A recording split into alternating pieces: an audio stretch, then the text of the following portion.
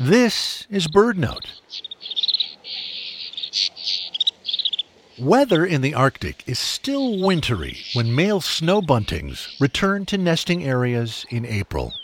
They've spent the winter roaming shorelines and fields of grain stubble, cold, windswept places in the northern United States and Canada. Males reach their breeding territories on the tundra a month ahead of females and defend them relentlessly.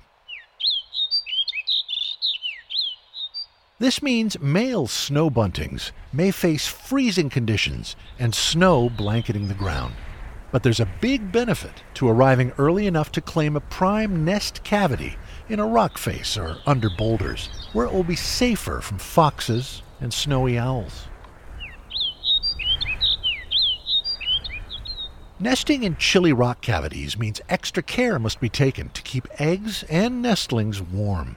That's why, unlike many other bird species, female snow buntings never come off the nest. The males bring them food, giving them more continuous time on the eggs. This shortens the incubation time, improving the odds of hatching a healthy brood. And it all begins with an early, if somewhat cold, start to the season. For BirdNote, I'm Michael Stein.